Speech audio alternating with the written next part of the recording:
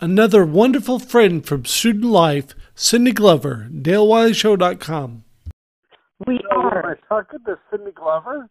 You are. Are we on the air? We're on the air. Oh, my goodness. We're not on the air. We're on the podcast. Right. So well, you know what But anyway, I want to talk to you about student life and other things. Okay. Okay.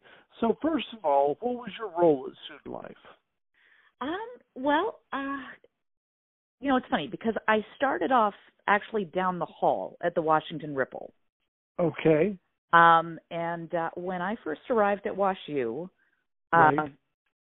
I was thinking I wanted to be an FBI agent because I was raised on Nancy Drew books. And I don't know if you know this about me, but I grew up all over the world. We moved a lot. No. I went to high school in London and Toronto, but, we lived in Brazil, we lived in Venezuela.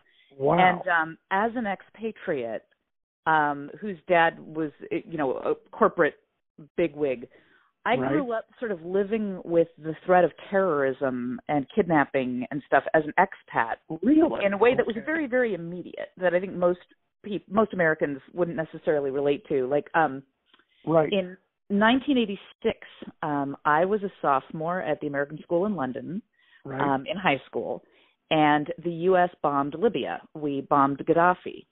Okay. And one of the bombs that the U.S. dropped missed the target. It hit like a family compound, and it killed an adopted daughter of his. Really? And the school that I went to, the American School in London, had some of the kids were corporate, some of the kids were the dippos, the diplomats kids. Sure. And then there were foreign students who, like people from different nationalities who just wanted an American education because they were headed to an American college at some point. Right. But the day after the bombing of Libya, the U.S. Embassy came out with a risk threat assessment that put my school as the second most likely target for a Libyan retaliation after the American Embassy in London. Because the planes had flown out of U.S. air bases in London, Lake Heath Air Force Base, I think. And at the time, Libya didn't really have the reach to get across the pond. But American targets in the UK were legit. Right. And because we had killed a child in, one of his family members, the children of American diplomats were fair game. Okay. So I remember that first day, after the bombing, we arrived at school, and there were these soldiers with heavy-duty machine guns everywhere, and we couldn't bring in our backpacks, and there were metal detectors, and all the diplomats' kids stayed home for like 2 weeks, which I thought was totally unfair, but my mom was like, no, you're going to school. You're going to school. And my dad, being very logical, it's probably the safest place, right now.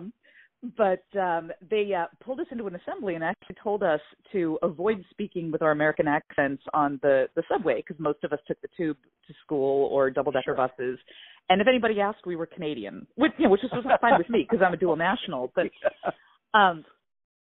because of like some of the, between the Nancy Drew and the growing up with a lot of political intrigue being very front and center, I came to WashU.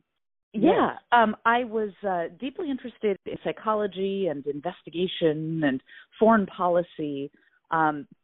Pretty sure I wanted to be a political science major, and Victor Levine's class on terrorism and guerrilla warfare and international perspective nailed it. I was, definitely going to be a poli-sci major. Yeah. But the Washington Ripple was the political journal, and I had been to a lot of high schools, which kind of made it hard to stay involved in things. I had never worked on a student newspaper in high school, so I kind of thought, the student newspaper, that's for kids who did journalism in high school, and I just hadn't. So, but at the time, the student newspaper offices were in Umrath Hall, conveniently above the Rathskeller bar, where beer could be had with very few questions asked.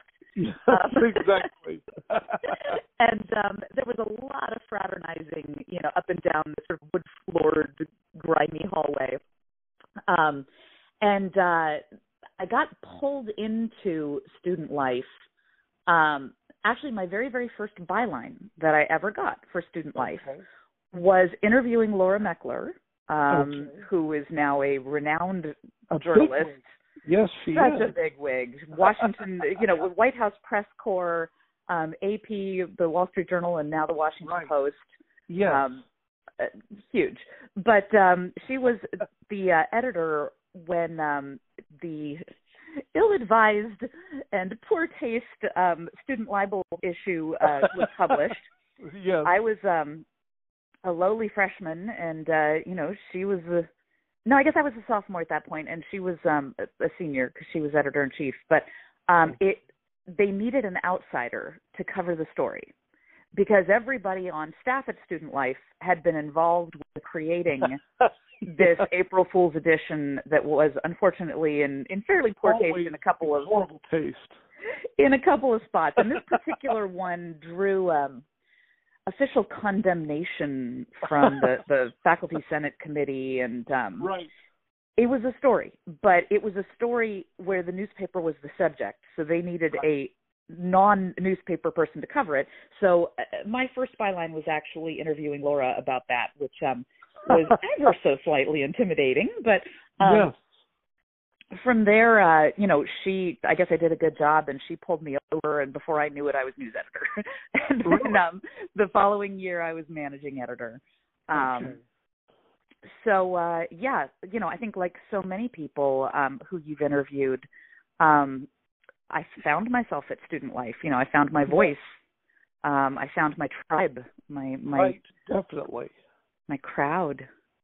Yeah, and so tell me about being a managing editor. How was that working with Dean? It was great. It's funny because right now my daughter is in her freshman year of college. Right. And the world has changed. Sure has. I've talked with her. College was an incredibly difficult time for me personally. And I went through a huge transformation, and Student Life was a big part of my healing. But when I think about the experiences at the paper, you've talked with other guests about the Holocaust revisionist ad. Yes, definitely.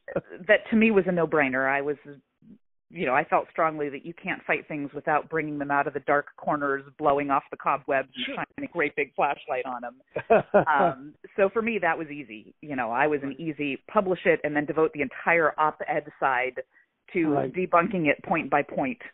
But if you pretend that, nonsense like this doesn't exist, you're not doing anybody any favors. And we are a university. We discuss things. We don't, shirk from the dark and ugly side of life. But you also talked with Mike McKenzie about the diploma mill that was happening under our noses and our amateur investigation about that. And the technological revolution that happened where we went from cutting waxy strips with X-Acto knives to using Quark Express on Macs. And but then there were so many stories that happened during our college years. I know.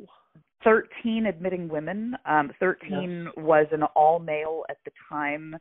It was society, I guess, secret society, whatever you want to call it. And I remember, I think it was Heather, Shanna, and Bonnie decided to apply as women and created a big hubbub. And eventually, I don't know that they were admitted, but I think the year after women were admitted, and it was their doing.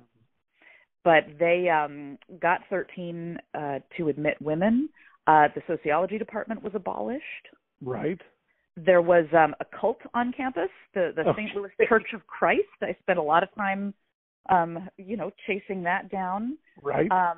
Operation Desert Storm happened, the first Gulf War, and anti-war protests were happening on campus. Gerald Earlywine was treated as a bum when he where was that? Was that Gerald Earlywine? No, Gerald Early. He was treated as a bum at the Fun Project Mall. I'm not sure. Okay. Well, anyway, that was a deal where, he was such a great voice. I actually interviewed him when I was at WashU, and he got treated like, because he was black, he got treated like a bum at Pleasant Frontenac.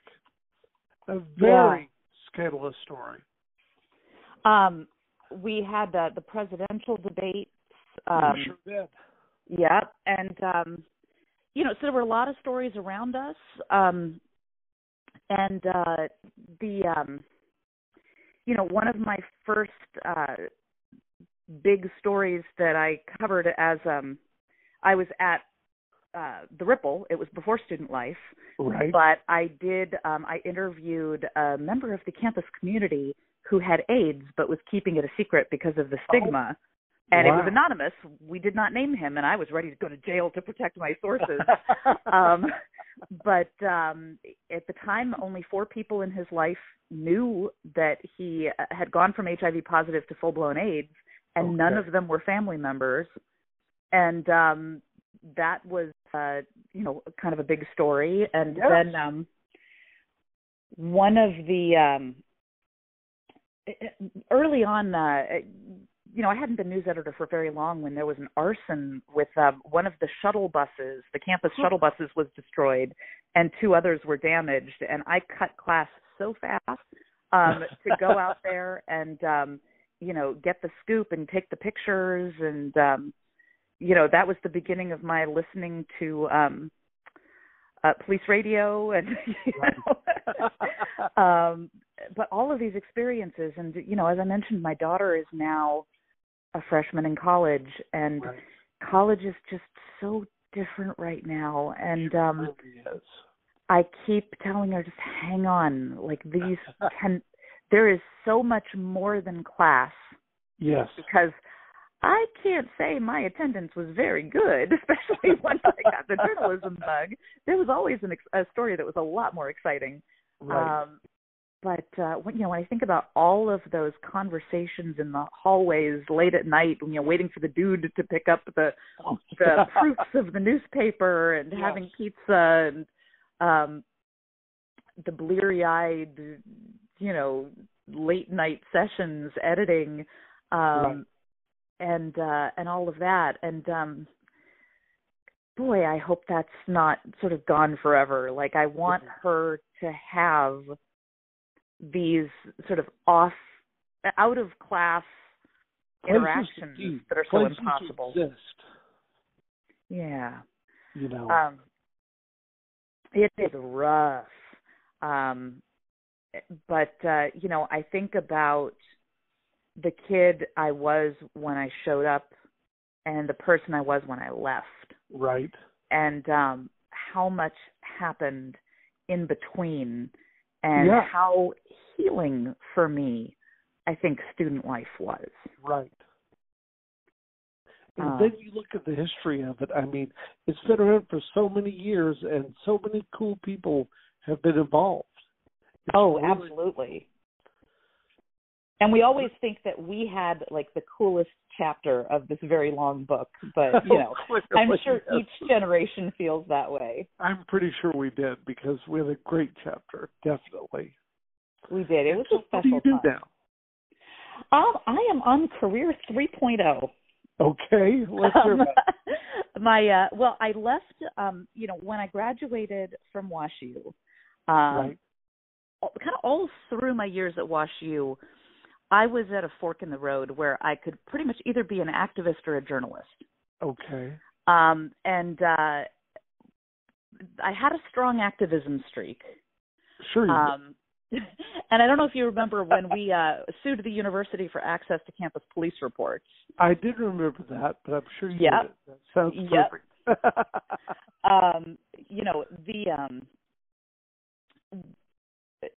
Before there was the Me Too movement now, we had a similar Me Too movement in 1990 and 1991. Right. And at the time, it was unheard of for a sexual assault survivor to come out and, speak publicly about any of that. And, I certainly wasn't the first, but in November of 1990. One of the first columns that I wrote, I mean, it wasn't one of the first, I guess it was November, so it was a couple months in, but okay. I wrote a column talking about how I had been raped my senior year of high school, and I hadn't reported it, and I wished I had, and how important it was to report it. And also, by the way, the university is hiding assaults that are happening on frat row. You know? Yes. You know, when I came to WashU, I had so much baggage from that experience, the victimhood. And I think that, you know, one of my lifelong philosophies has been that activism is the cure for just about everything. You know, if you can make something good come out of something bad, then you're halfway across the finish line. And so while I was being a journalist and very objective and, you know, apart from the story, not actually being the story, in most things, I was also, you know, I wrote this column which won a national award, and then the Riverfront Times did a cover story with my picture on the front and my story. And then the local NBC News affiliate wanted to interview me as a rape survivor, you know, speaking out. And then I became the president of the campus chapter of Society of Professional Journalists, and working with the St. Louis Post-Dispatch and the National SPJ, we started filing public information requests to get access to campus police reports. Right. Which the university said, no, we are a private university and we have a private police department, and therefore we don't have to show you anything. To which we said, well, you know, if you're going to turn everything over to the Clayton police, that's fine. We'll get it from them. Right. But if your officers are going to carry badges and be deputized and have public authority, they have to have public accountability. And we eventually won that one. We settled before it went too far. But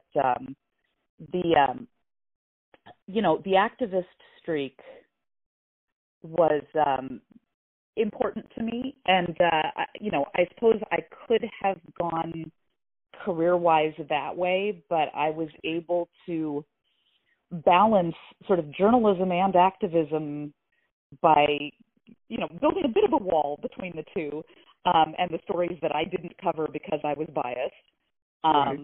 And then by the time I left school, I was very clearly like in the journalist camp. Like I'd gotten the activism out of my system to an extent. I mean, I still had a deep desire to understand why bad things happen and to expose injustice. But my first year after graduating, I was looking for a newspaper job, and I wanted to work at a big metro daily. Right. And big metro dailies wanted people to have 5 years experience. And this was the problem. But being very methodical, I couldn't take a job at like a 20,000 circulation paper until I had absolutely established beyond a shadow of a doubt that the 200,000, the 150, the 100,000, you know, that they weren't options. So, and I had a great pitch. I would work for free for a week so they could get to know me. I knew they had doubts about my inexperience in my youth. Let me work for free for you for a week and then decide if you want to interview me or not. Great. And the Old News Democrat took me up on it, but they didn't hire me. Oh, wow. They couldn't see somebody that young, you know, working for them. So it was a year before I got my first, well, almost a year before I got my first full-time journalism job at a paper in Northwest New Mexico with 20,000 circulation. But during that year, I was a freelance reporter for the St. Louis Post-Dispatch at night. I was a professional babysitter for TLC for Kids Incorporated on the weekends. Very cool. And I worked with a temp agency, and my second temp job was at a law firm. And I was just putting in it was divorce attorneys, and I was putting in like the cost of living, all of the receipts and the checkbooks and bank statements to figure out the cost of living. And I was there for about 2 weeks, and I realized how much they were paying their private investigator. They were paying him like $75 an hour. Wow. And I went to the partners and I said, you know, I can do 90% of what this guy can do, and I'll only charge you 15. And so I became a private investigator for divorce attorneys. Okay. And I kept kind of establishing the cost of living, but then I also found the concealed assets. And, about 6 months before they get divorced, men start hiding the money. And, I went to the hotels to find out which room it was and who stayed where and where the flowers were sent and the Victoria's Secret order, what size was it? And, the wife is a size 12 and the Victoria's Secret clothing was a size 8. And so that was fun. And then I got my first full-time journalism job as a police reporter in Northwest New Mexico, right near the Four Corners, covering part of the Navajo, Ute, and Apache reservations. Oh. And that was awesome. So, career number one was great. I was a reporter for 8 years. I started off as a crime reporter. And I thought I would always be a crime reporter. I was very driven to understand why people do the things they do. Yes. And it's funny, I remember my very, very first story in Northwest New Mexico. A Native American man had been hit by a car crossing the street from one bar to another bar. Okay. And it was a stretch of road that had no streetlights, even though there had been quite a few deaths there. And I went out, rural New Mexico, state police, and I had my notepad. I was so friggin' green. It was ridiculous how green I was. And my predecessor had been a man in his 40s, almost 50, a good old boy. And I was asking, about the victim and about the streetlights. And I asked what was in the guy's pockets. And these two cops who were just laughing their heads off threw me a pair of gloves and said, "You want to know? You go check." Okay. And this is after I had asked why his pants were down. Like, was he taking a leak or was it the force of the impact? And the gelatinous brains that were pooling in the grass. But they were watching, and man, I was not going to fail this test. So I put the gloves on, and I took the man's ID out of his pocket, and I noted his name, and hazing me became like a sport. Sure. But it worked both ways, I would ask these questions about blood spatter patterns, and they would bring me right behind the yellow line and show me the wall where the bar fight happened. And that's awesome. That's totally absolutely awesome. And that doesn't happen in big cities, but in rural New Mexico, it absolutely happened. Yeah. And then I went, and during that time, I was still, I still kind of had the Nancy Drew. I really wanted to understand why people do the stuff they do. I covered a death penalty trial.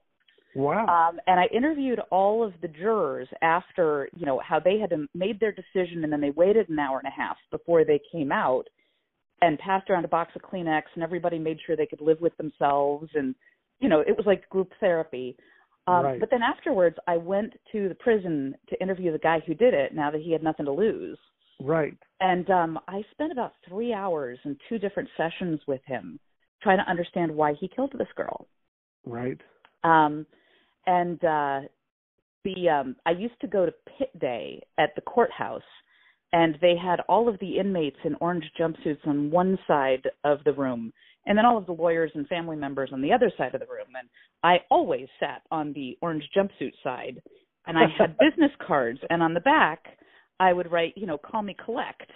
And I would hand them to specific inmates, the guy who had been on the run for 3 weeks. I wanted to know where he was. Sure. So I handed him my card. And a lot of the inmates spoke Spanish, and when they discovered that I spoke Spanish, and they were pretty sure that the director of the jail and a lot of the guards, who were kind of racist, did not speak Spanish. Right. We started having these phone calls, these collect calls to the newspaper, and I don't even know how much we rang up on, call from inmates to Cindy Glover. But I interviewed them all in Spanish about the black market inside the jail and how, the girlfriends would throw stuff over the fence and one of the guards would look the other way if he'd take a cut, and the cigarettes that got passed through light fixtures between cell block C and cell block D. And Yeah, I got a great story. But I went from there to the Albuquerque Journal and transitioned to politics, covering city hall and then state politics. Right. And so that was career number one. It lasted for 8 years. Okay. But my life kind of took a U-turn. My mom, a week after my 28th birthday, my mom had a massive brain hemorrhage from an aneurysm, a ruptured aneurysm. Mm-hmm. And we got a call, actually I got a call about 6:45 in the morning that she was in the hospital in intensive care, not expected to survive the night, get down here now. She was in Boca Raton, Florida. I was in Albuquerque, and my brother was living with me at the moment, but he had been partying that night, so he had crashed where he landed at his skater friend's house. You know, that is an important point. We need to talk about who your brother is. We will definitely do that. More from Cindy and her very famous brother after a second. DaleWileyShow.com.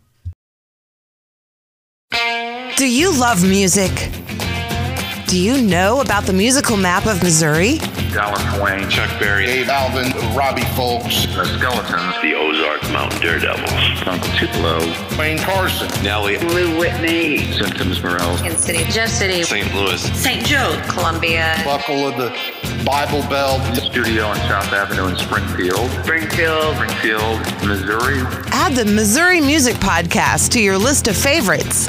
Lawyer, author, and Slewfoot Records label owner Dale Wiley takes you on a musical trip around Missouri while raising funds for Musical Map of Missouri, a nonprofit organization which will help ensure Missouri musicians affected by COVID-19. Visit MissouriMusicPodcast.com for more information. Tune in to the Missouri Music Podcast wherever you get your podcasts. More from Cindy Glover, DaleWileyShow.com. We got the call at 6:45. We were on a plane by 8:15. Right. I only ever went back to Albuquerque for 48 hours to pack up my house, and turn in my keys and get my dogs. And then I moved to Florida. Okay. And within 2 weeks, I got a job at the South Florida Sun-Sentinel. Okay. But my parents were divorced. My mom was only 51. Okay. She was in a coma on life support, and then she was on a ventilator, and then after 4 months of hospitalization, they released her to my care. Oh, wow. And she was in a wheelchair, and she was very, very disabled with a feeding tube and a catheter. Right. Couldn't be left alone for a minute, kind of like an infant level of care that she needed. Sure. Uh-huh. And I was her, even though she had two kids, myself and my brother, I was the older and more responsible of the two of us. So on all of her documents, I was the medical decision maker and durable power of attorney, all of that. And even though Steve and I made every decision together, I became a caregiver to my mom at age 28. And I was able to hire nurses' aides to watch her during the day while I worked at the Sun-Sentinel. But I had to be home by 7 o'clock at night to relieve the nurses, whereas, my whole previous life I had stayed till, 10, 11, chasing the front page, pushing deadline, making one more call. I just wasn't going to be able to be the same kind of reporter that I had been before, with no social life, willing to, work around the clock, to go out at like 2 o'clock in the morning to interview drug dealers and prostitutes and, make road trips to state prisons, to death row, to interview death row inmates. Like all of that was done. And, the politicians were a different kind of criminal, but, still covering the legislative session or political rallies or, following candidates. And so I switched to arts and culture. And then after about a year of trying to make it work, I just realized that this isn't working. That was kind of the end of journalism for me. I had one of several what I call making lemonade moments. Okay. Because there were a lot of things that sucked about, being 28 and single with this, parent who was in a wheelchair. Right. I always said that if she had been better off, able to advocate for herself, be a cane-waving old biddy, be demanding. I could have put her in a nursing home. Yes. And if she had been worse off, where she didn't know what was going on, maybe I could have put her in a nursing home. But she was both fully aware and completely helpless and very neglectable. Wow. So I was going to keep her at home. That was it. And there were a lot of things that sucked about that. But on the plus side, she owned her home and had some assets, so I didn't need to earn much. I just needed to be able to cover my own expenses without, draining any of hers. Sure. But I took my things out of storage and, we kind of merged households. I moved her to a slightly less expensive house that was equally big, but just one town north. And I went back to school because I thought, okay, I've had a couple of novels kicking around in my head, and I got a graduate teaching assistantship, and I started in the creative writing program. Really? And I realized very quickly that I loved teaching, but not English. Okay. By the time kids are 18, 19, 20, like, that ship has sailed. The grammar is what it is, and every butchered, construction, it just, the red pen, I just couldn't. But I loved teaching, and I always kind of thought journalism was the first rough draft of history. And by the time I sort of had this realization, I had interviewed 3 presidents and 2 Supreme Court justices and covered, a bunch of campaigns, and I had some, good firsthand insight. So the couple of big decisions I made, dating wasn't really an option at that point. Because Mom and I were a package deal. She was 51 when she had her brain hemorrhage. By the time she came home with me, she was physically in pretty good shape. And expected to live, at least another 15 to 20 years. And I couldn't put her in a nursing home. And I had to be home by 7. So I thought, okay, there are a lot of things that suck about this situation, but I could go back to school, and it's not traditional, but I could imagine not being married, but I couldn't imagine not being a mommy. Sure. I had, saved all of my books, including the Nancy Drew books, from childhood, which, by the way, did not age well. My daughter never took any interest. But I decided that I would become a single mom by choice. I conceived my daughter by artificial insemination.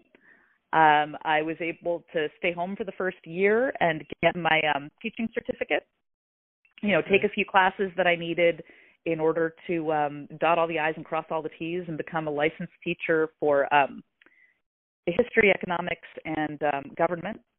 And then when she was 2.5, I went back to work teaching at a private school where she got free tuition. That's cool. And, it was a very mom-friendly job. We drove together in the morning. We drove home together in the afternoon. We had the same holidays.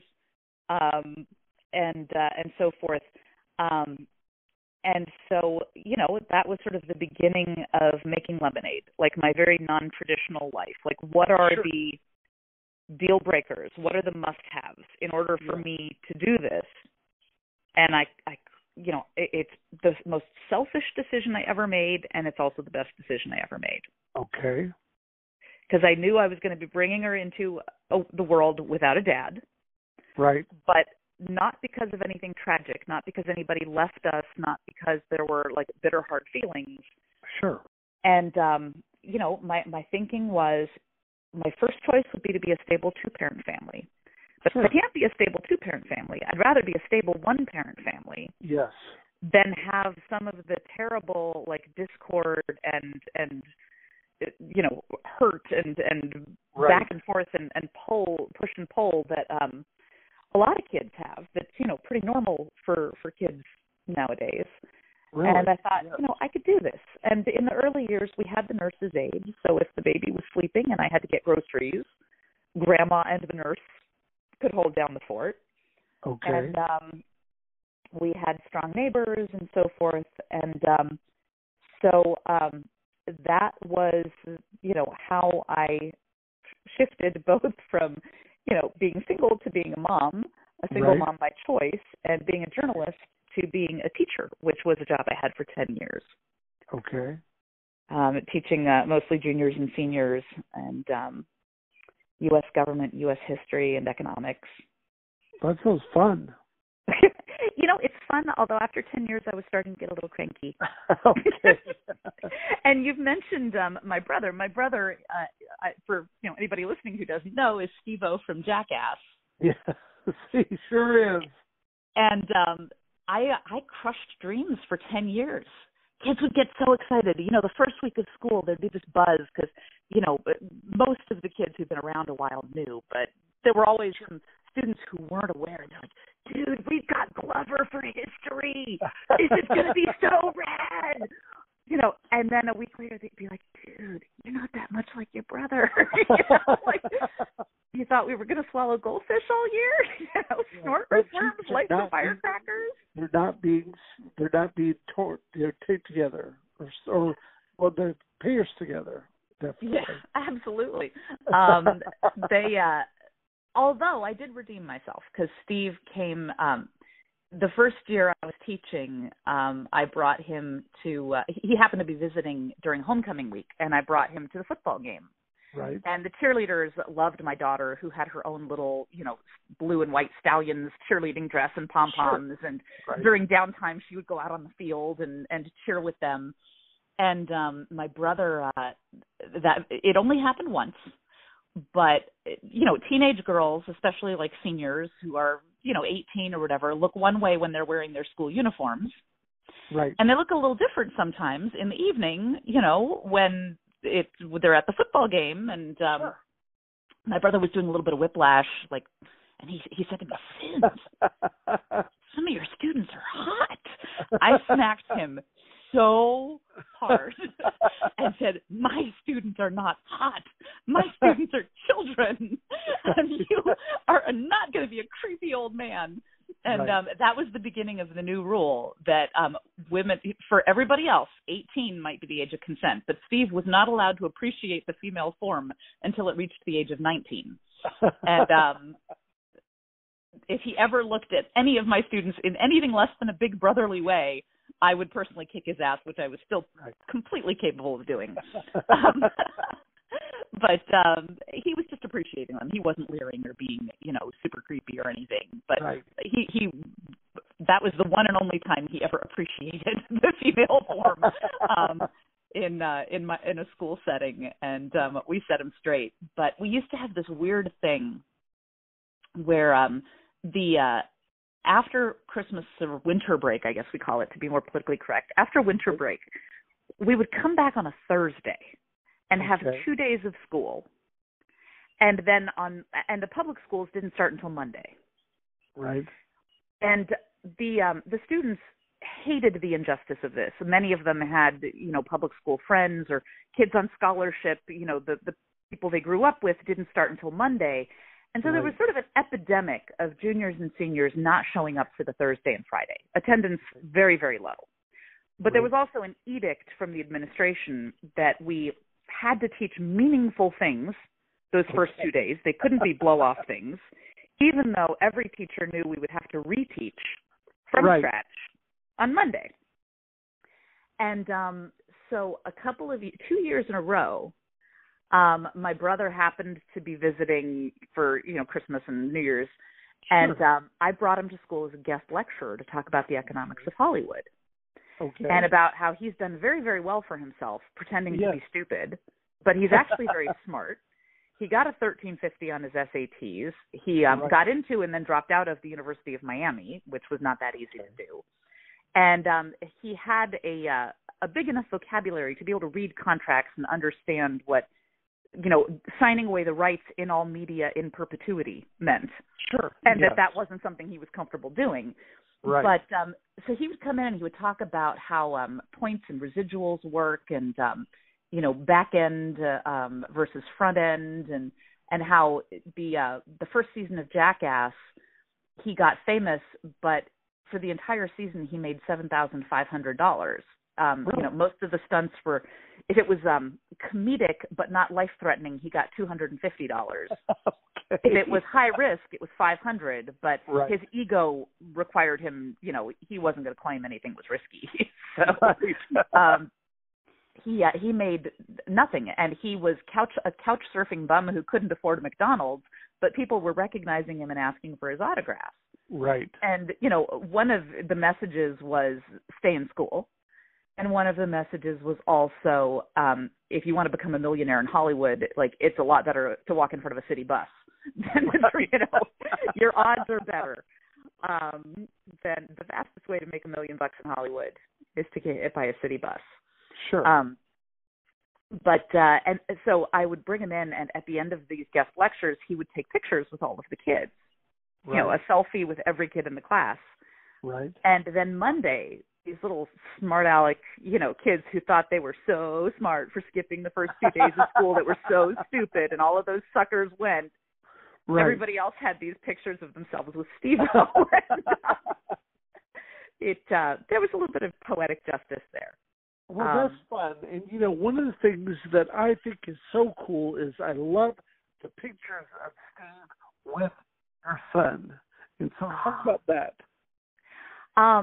Well, I had my daughter, and the first couple of years of teaching were really hard. I, hadn't done economics in a while.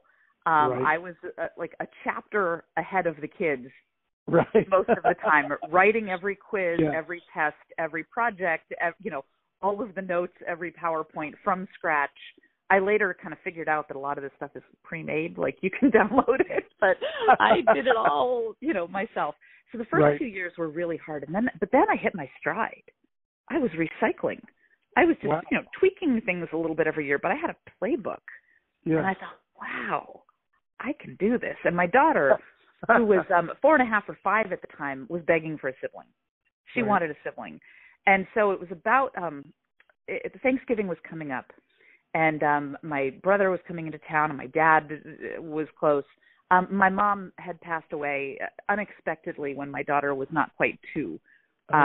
She got an infection, and it all sort of went downhill very, very fast, which I had sort of planned this whole life taking care of her, until I was in my 60s.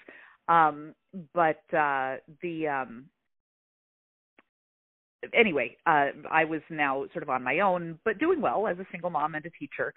Right. And so we were having we got together at Thanksgiving as a family, and I said, guys, I'm having crazy thoughts. Talk me out of it. I'm thinking of doing it again. When Mom passed away, I had inherited a little bit of money. I could, take some time with baby number 2 and stuff like that. And my dad is a dollars and cents businessman.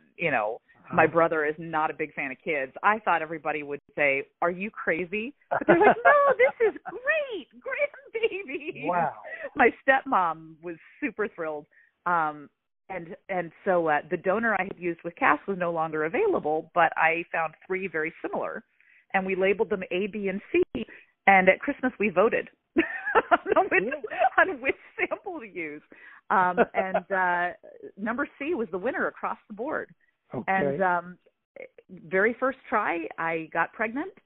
And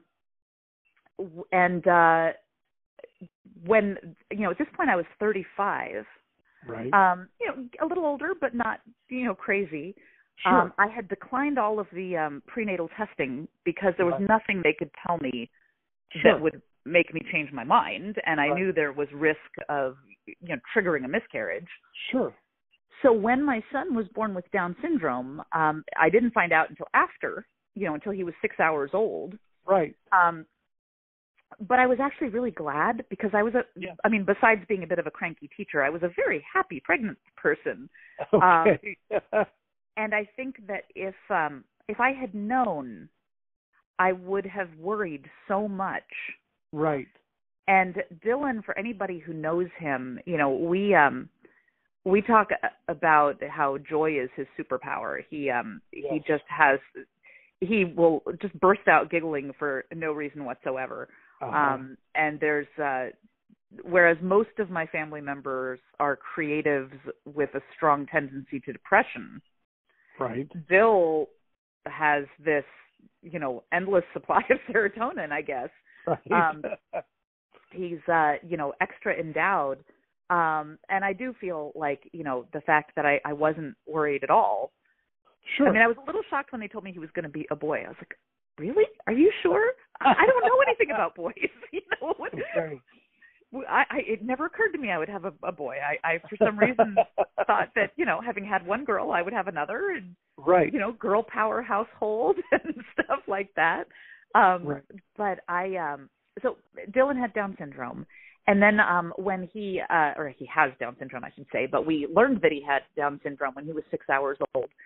And it was funny because every time they took him back to the nursery, right, my brain would go to the future, and I would worry about, everything and what kind of a life he was going to have and right. what kind of a life Cassie would have.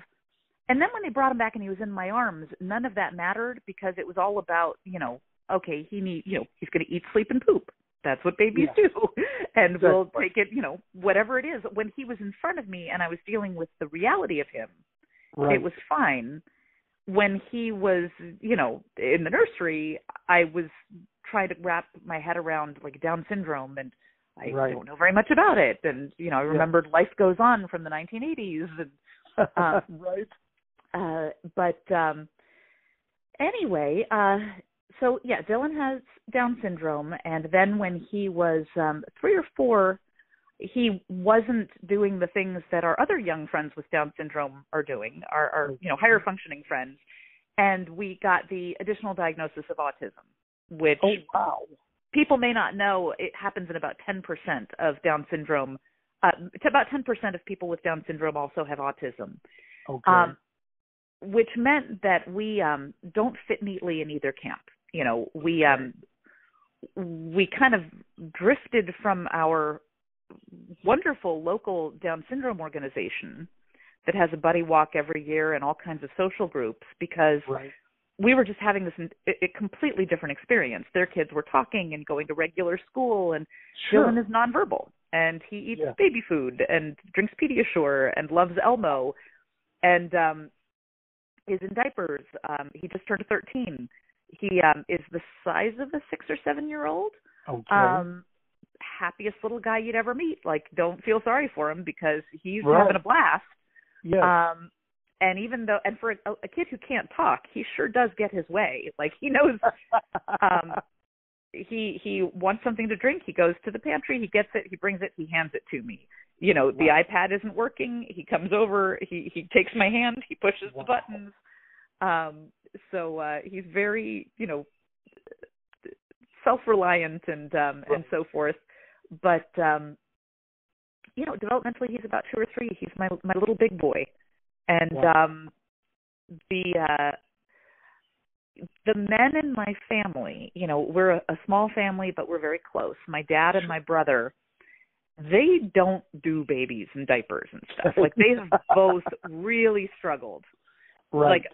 My dad wanted very little to do with Cassie before she was potty trained and verbal. And then once she was capable of going on adventures, they took off like a house on fire. And, went to the zoo and went to see alligators and, airboat rides. And when she was 12, she flew to London because my dad was a snowbird who spent part of the year in London and part of the year in Florida. Oh, wow. She flew to London by herself and spent 2 weeks with the grandparents. And she flew out to LA to hang out with Steve and meet Kat Von D and to have adventures on a film set. And so, they have always had a very easy time relating to my daughter. Sure. Dylan doesn't talk. And he, there's this diaper issue. And I made both of them change diapers early on. And my brother, filmed it as a stunt. But they have made up, they've tried to sort of make up for it in different ways. My dad is very happy to go on nature walks where Dill can sort of run. And my brother has used to come to help sort of boost the Buddy Walk to raise money for Down syndrome. Okay. And he was a celebrity contestant on Minute to Win It, the game show hosted by Guy Fieri. He and Ryan Dunn were a team, and Steve's chosen charity was the National Down Syndrome Congress, and NBC actually flew the kids and me out to LA, and they filmed Steve with Dylan. Oh, wow. Backstage, and it didn't go well. Like, Steve thought he was going to absolutely crush it, and I think he ended up they got $25,000 each for their charities, which not peanuts, but he was really hoping to get $1 million with his circus training and so forth. But Steve has posted during Down Syndrome Awareness Month pictures of Dylan, and he has advocated. He works with. There's a group in Los Angeles for actors with Down syndrome and other like special needs, and sure. Steve is connected with them, and so he has always been very strong in helping to fight for Dill, and he can be playful. Right. He's silly Uncle Steve who makes Dill giggle, but if Dylan ever gets fully potty trained and a little bit more communicative, I think they'll have an easier time. Oh, really? Because I just love looking at him, and it's just so fun to watch him be a part of his life. I love that. Yeah. Yeah. And so what's Career 3.0? Tell us about that. Career 3.0, after 10 years of teaching, I wasn't making enough money, and I was getting cranky. And I kind of missed journalism, research and projects and so forth. And I left teaching, and I started out doing marketing for a financial newsletter. Okay. And then I ended up with a marketing agency that did a lot of content marketing based on polling and, conducting surveys and then pitching the results to media. Sure. Uh-huh. And so I worked with them for about a year. Okay. And then when a big client left, last hired, first fired, there were layoffs. And right. I started my own agency really? doing the same thing, and realized I really hate finding, I really hate, the rainmaking part of it. The nerdy, both the creative design elements, the writing, and the research, I love. The selling services to clients, I did not love. And right. so I had started subcontracting for an agency, and the owner persuaded me to come on full time. And so I've been working remotely. It's an all remote agency, and I do really a combination of right brain and left brain stuff. Okay. Because on the one hand, I've learned a lot of data analysis and using Tableau and I can crunch the numbers and cross-tabulate and come up with, pull stories out of the data. Right. But then there's also a lot of the creative side where I'm working with graphic designers to make really attractive assets and illustrate, and then also write the article and then, kind of sketch out the pitch for the different media organizations. So I get to do sort of the nerdy numbers stuff and the artsy-fartsy stuff. Right. That's super fun. Yeah, it's a lot of fun. And I work with some amazing people. We've got designers in Peru and Indonesia and writers in D.C. and Texas and Seattle. Wow. And, and I've learned an awful lot more about digital marketing and search engine optimization and things that you pick up along the way. Stuff we couldn't have even heard of at college. Exactly. Yeah, it's stuff that didn't exist. But so, I kind of sold my soul a little bit. If you had told me as a journalist I was going to end up working in marketing, yes. That was considered going to the dark side. Right. But the dark side has a lot better working hours. Better conditions, better benefits, definitely. Absolutely. And I still kind of get to be curious for a living, And so I want to know, my last question is, what were the novels you were going to write? It's funny that you should mention that. Okay. I started off, and it was really inspired by that death penalty case. Okay. That, one of the insights that I had as a crime reporter was that the bad guys weren't all that bad.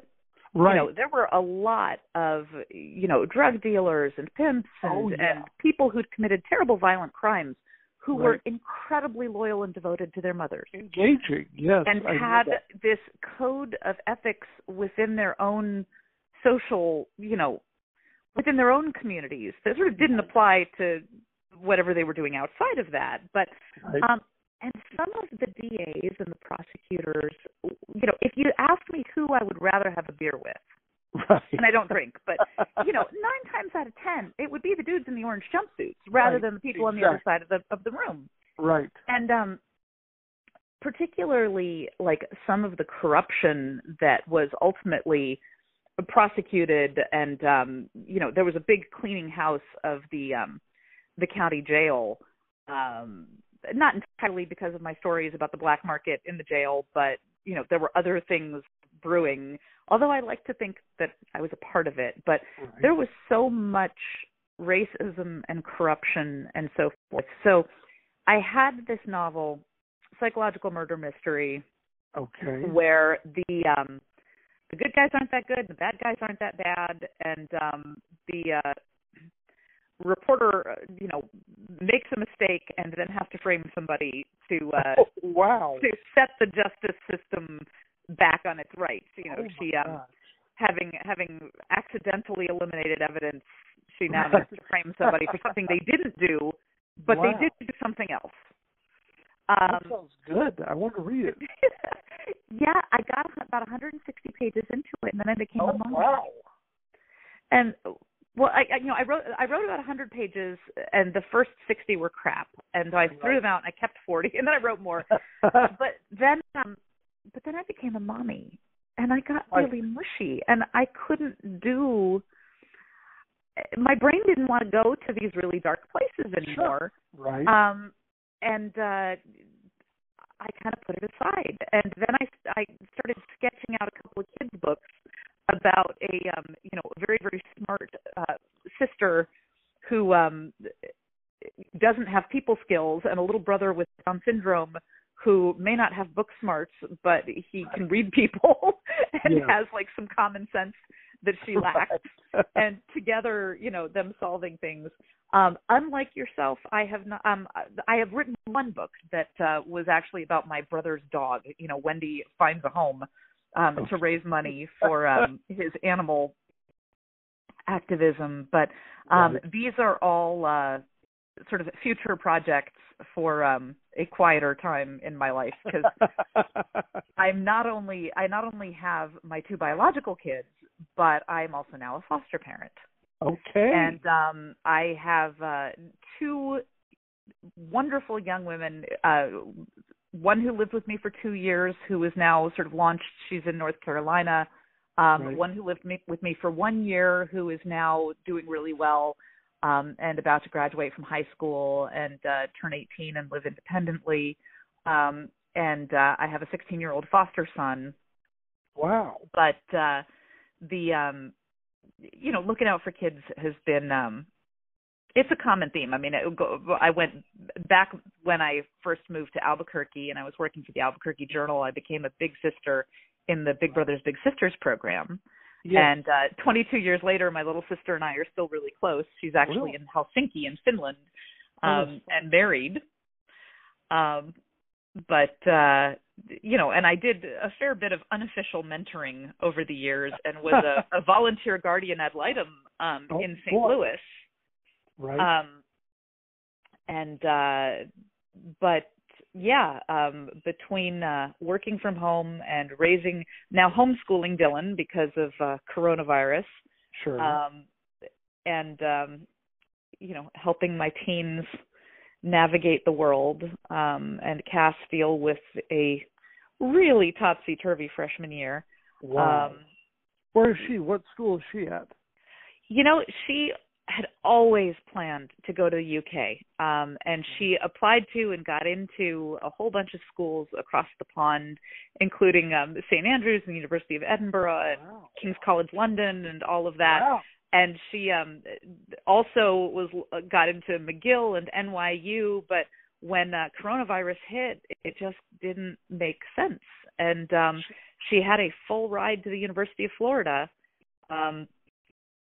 And so we decided, you know what, stay close. You can come home. I mean, it is a 4-hour drive, but, sure. Come home whenever you want. And she's in Scotland, that's for sure. We're figuring junior year abroad, and she wants to get a graduate, she wants to go to grad school. So sure. Maybe that will be someplace exotic. But, I have tried to pass on the making lemonade philosophy. Yes, and there are a lot of things to suck about this, but hey, no debt and, full ride. And it's the best school in Florida. And I think the number 6 for public universities and in the country. And so she is there, but struggling a little bit with meeting people and getting involved when there's so many things that cannot be done right now. Definitely. And so where is the Curve 3.0? What is the address for that? The website or whatever. Oh, the website? Yes, for your marketing stuff. Oh, yes, northstarinbound.com. Okay. northstarinbound.com is the agency that I work for.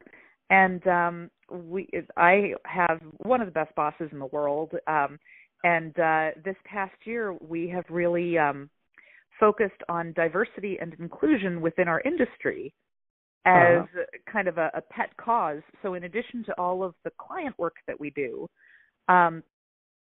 she has recently had a couple of studies published on the Moz blog. For anybody who's in digital marketing, Moz is a pretty big deal, about the gender gap in SEO and digital marketing, and also the experiences of BIPOC and LGBTQ plus SEOs in the industry, and some of the discrimination.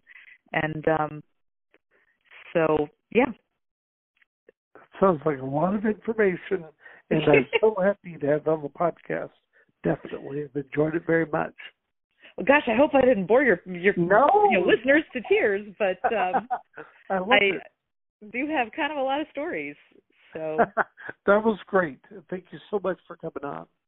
Oh, anytime. Really happy to catch up, Dale. And right, at some point soon, we need to have a call where I can grill you.